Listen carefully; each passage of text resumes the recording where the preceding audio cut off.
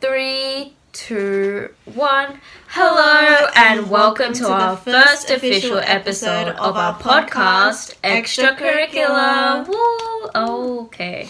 So my name is Samaya. And I'm Vivian. And we are your co-host for this podcast. Yes. So today we'll be taking a look into the case of Kathleen Megan Folbig. I think that's how you pronounce it. Sorry if we butcher names. Sauce mate. Yeah, we're really bad.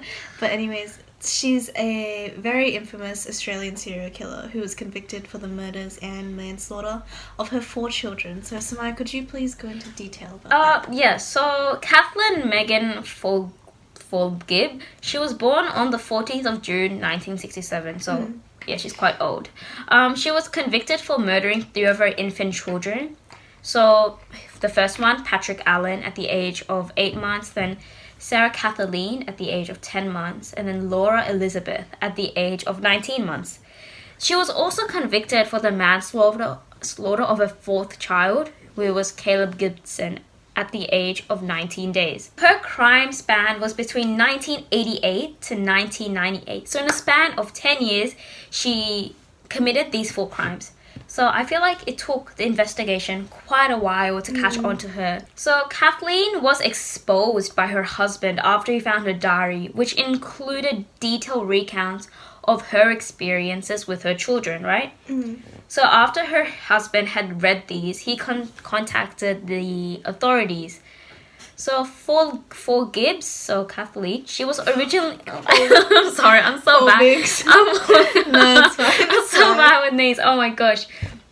She was originally sentenced to 40 years of imprisonment with no parole period for 30 years.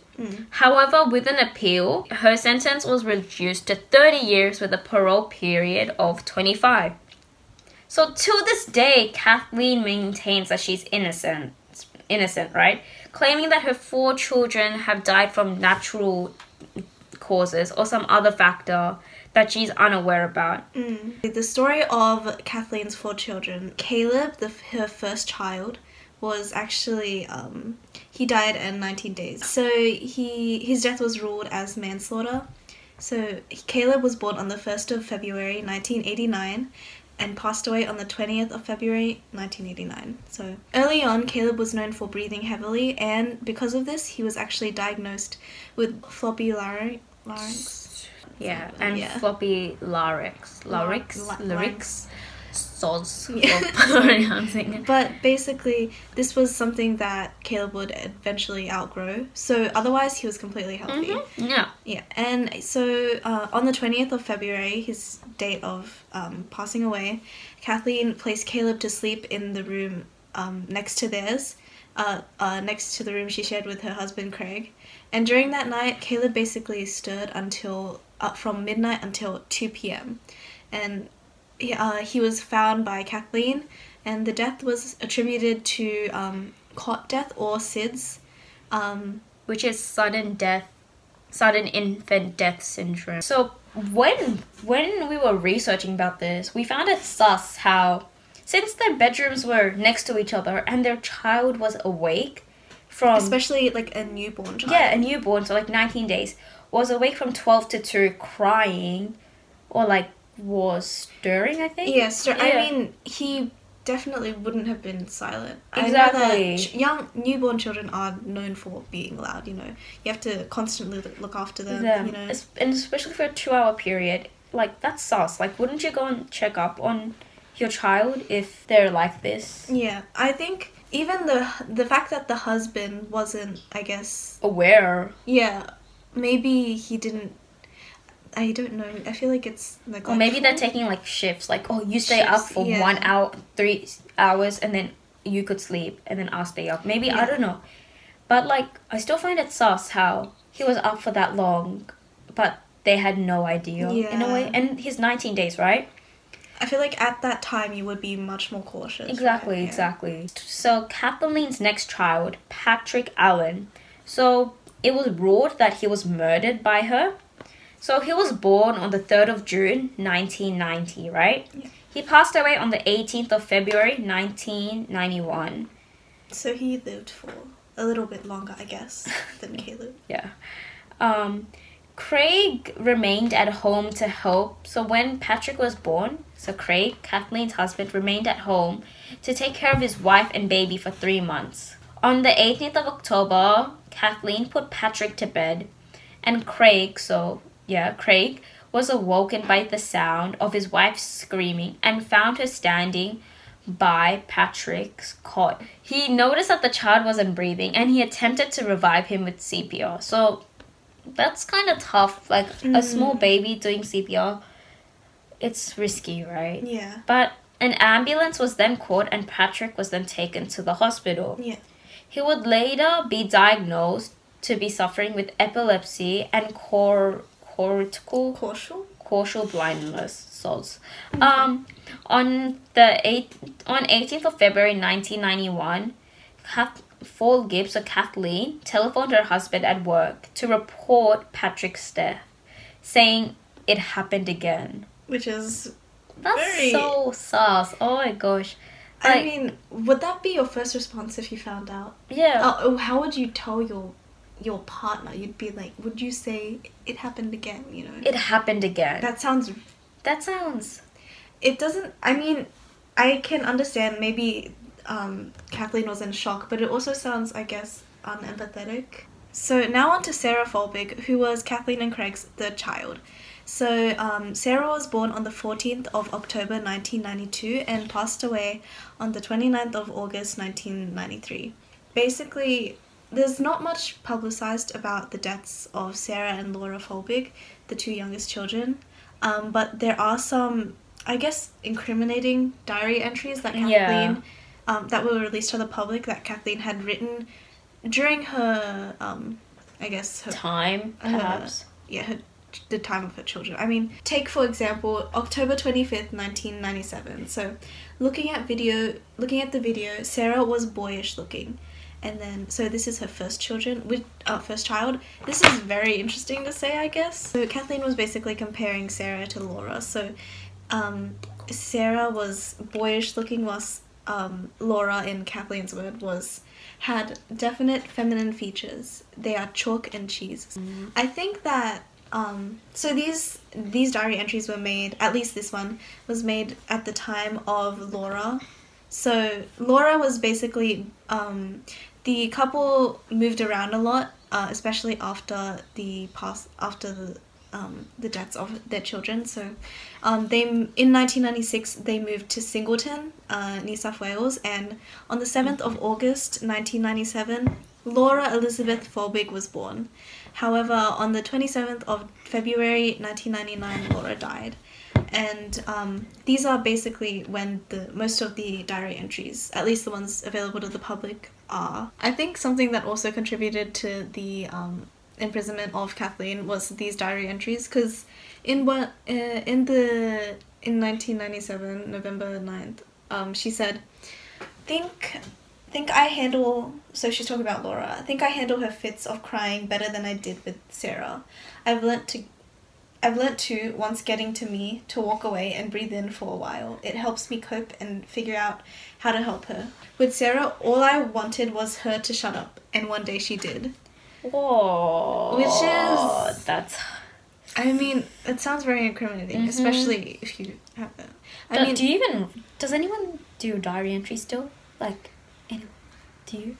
I don't. Exactly. I mean, I don't do them either. I'm not dedicated enough to, personally. I probably wouldn't be able to. Yeah, same. I can relate. Alright, so to her background, motives, and her /motives, okay. So Kathleen's upbringing was also really interesting, right? So on January the 8th, 1969, Kathleen's biological father, Thomas John Britton. I'm really Yeah, you've already seen. Yeah, okay. Murdered her mother, Kathleen Mary Donovan, by stabbing her 24 times, right? So after her father was arrested, she was placed in foster care. Throughout her childhood, she moved from foster care to foster care. So we could say that she never had a steady home or like a place to call home, right? I mean, I've heard that the system is not very great, especially for older children, I guess. Yeah. So at the age of 15, she left school. And in 1987, so when Kathleen was 18 years old, she married Craig Gibson Folbig. I think also her being in foster care contributed to the fact that she had to grow up faster than other people, I guess. Well, looking at what her dad did, her childhood was quite traumatic. She left school at 15. She got married at 18. She had children really pretty quickly after that. 1989, right? Yeah. Yeah. So she had children at the age of 19. Yeah, which I guess Whoa. is very... I mean, I don't know what it was like. It was probably more common back then, but now I think more people are focused towards career and education. Yeah. So now onto the trial. So the original trial lasted for 7 weeks. And the prosecution made the case that Folbig murdered her four children by smothering them during periods of frustration. They backed this up by incriminating diary entries which were found in her home. Yeah, so as we mentioned with these diary entries before, so January 28th, 1998, so this is, I think, with Laura Folbig, so very depressed with myself, angry and upset. I've done it. I lost it with her.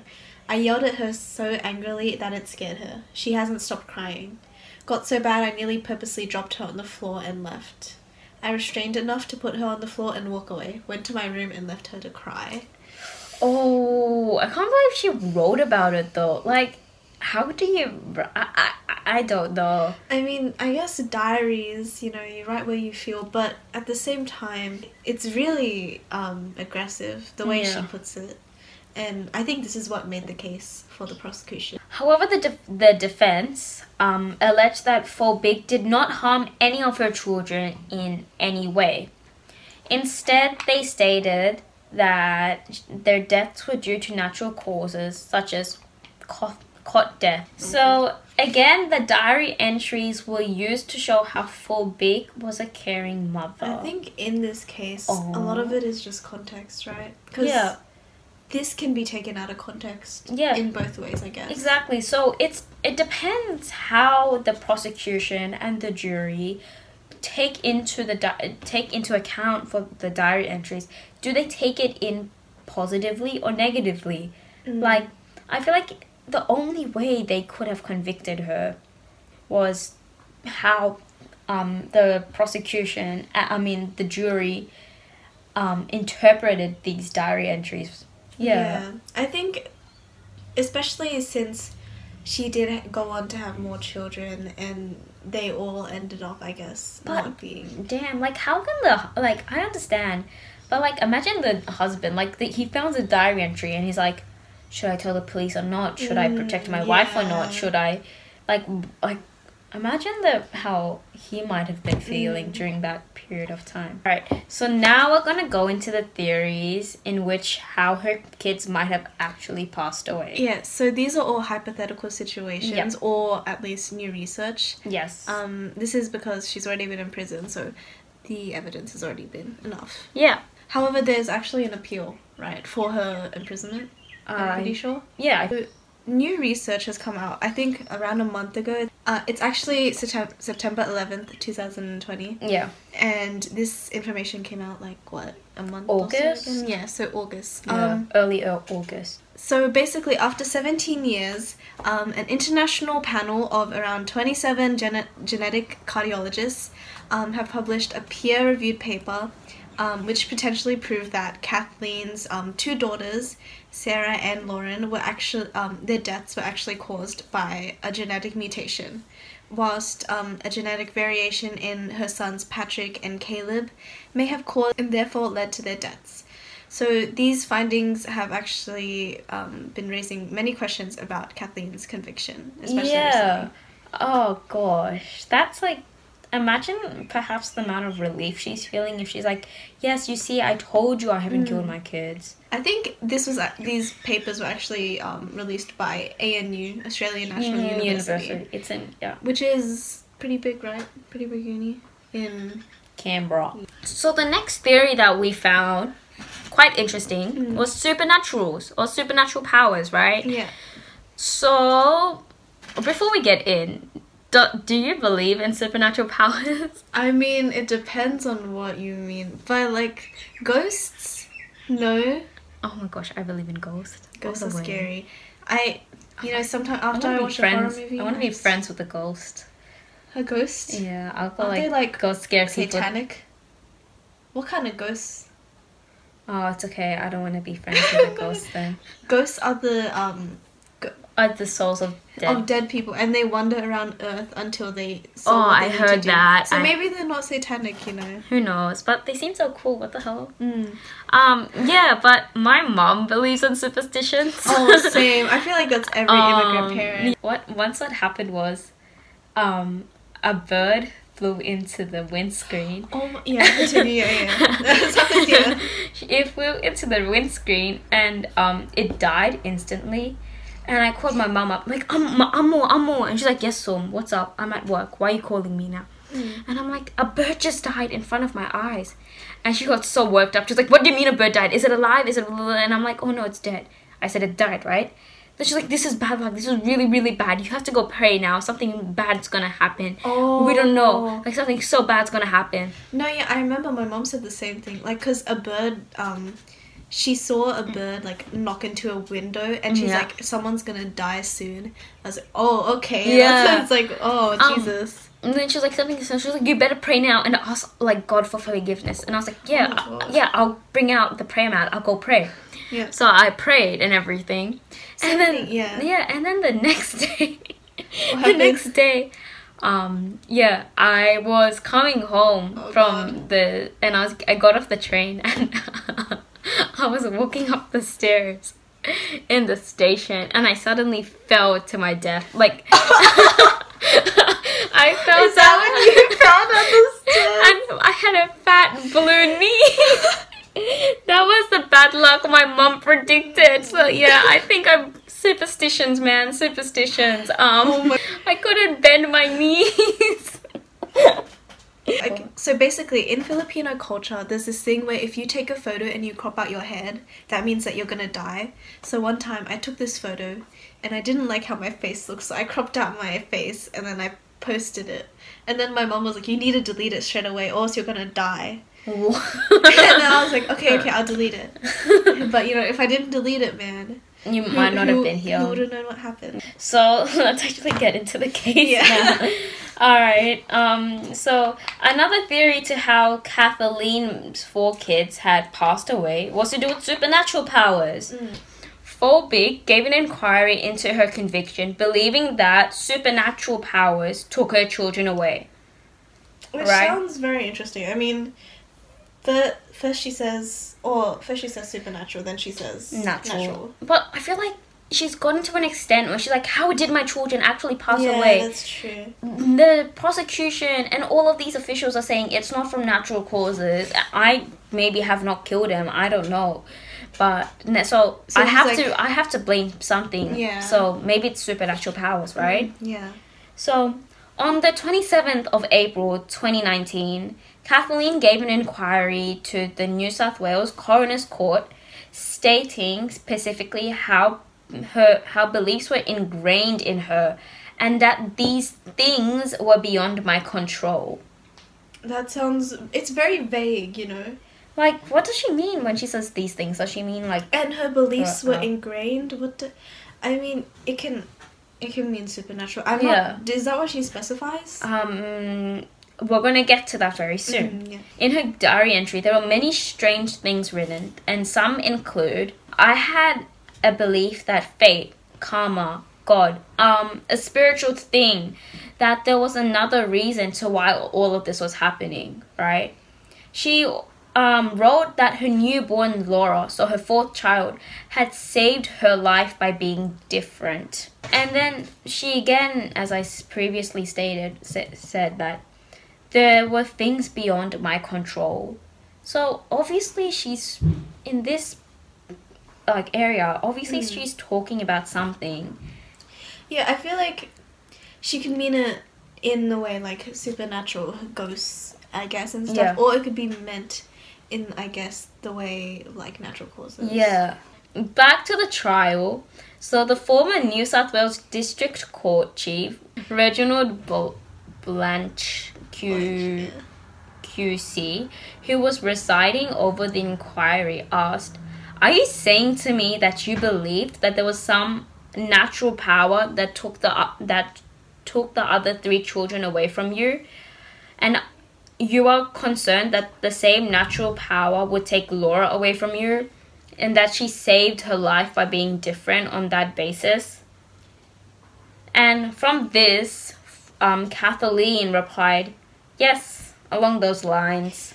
I can actually pull up the diary entry here. We said it earlier, but she basically states that Sarah was boyish and then Laura was feminine. And that because of this, she saved her life by being, I guess, feminine, or I guess being just, and truthfully, just as well wouldn't have handled another one like Sarah. Yeah. Which is kind of awful to say about your child. But maybe, I guess, it could be interpreted like she's just trying to cope, you know, or it could be just she's... Who knows? Who knows, honestly, what's going inside her head. Yes, those are the facts that suggest how Kathleen's kids died from natural causes. Yeah. It, like, really depends. Like, now I'm thinking, like, oh, the diary entry maybe can refer to some other massive external power to how her kids had passed away. I mean, it's not vague in the sense that she doesn't explain what has happened. It's vague in the sense... Obviously not. It's not like she's writing a book. Yeah, it's vague in the sense where she's... I guess you can't tell. She doesn't specifically write that, oh, she murdered them, or oh, she didn't. Yeah. It's always just as she's about to, she does it, you know, if that makes sense. So, did Kathleen actually murder her kids? So, most people do believe that she did murder her kids. Yeah, I mean, she's known as Australia's best female serial killer. So, but it depends how they interpret her diary entries and how they interpret, like, her in a way, I guess. Her personality as well. The Crown prosecutor had raised with the jury the question of why Kathleen would have not just picked up Caleb out of his bassinet, which suggests that instead of Caleb dying from natural causes, she actually smothered him. Smothered Caleb. The Crown prosecutor also suggested that to the jury that it did not make sense that Kathleen had awoken to go to the toilet 50 minutes after Caleb had gone to sleep after 2 restless hours, which suggests that he cried. So she woke up, she was there, she was present, and he was crying, so she smothered him, basically. Yeah. Because she wanted just so desperate, I guess, for sleep. 19 days, and she's like, I can't take this anymore. And it's her first child. Yeah. So it's something also really, really suspicious, and I think really helped the prosecutor's case, was that she said in her diary specifically, I am my father's daughter, which... And if we recall, her father murdered her mother by stabbing her 24 times. Yeah, she's basically trying to suggest that she had murdered someone. Yeah. Which is awful, but at the same time, when she was questioned about it, she actually stated that she means her father was lazy. But I mean, you know, she can always go back on her words. Exactly. So that is it about Kathleen's case, right? Yeah. So she's still in prison. Let us know. Yeah, if you guys...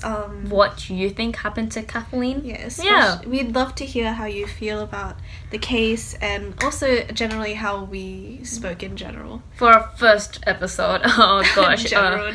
We're not very good at this, as you can tell. But we're going to try our best, and we're going to try to be eloquent in our speaking. And I hope that we hope that we can present these cases to you guys better as we go on. Yeah. So please stay tuned for our next episode. Thank you so much. Yeah, thank you. And that's it. Extracurricular sign out. That's so cringy. Thank you. Bye.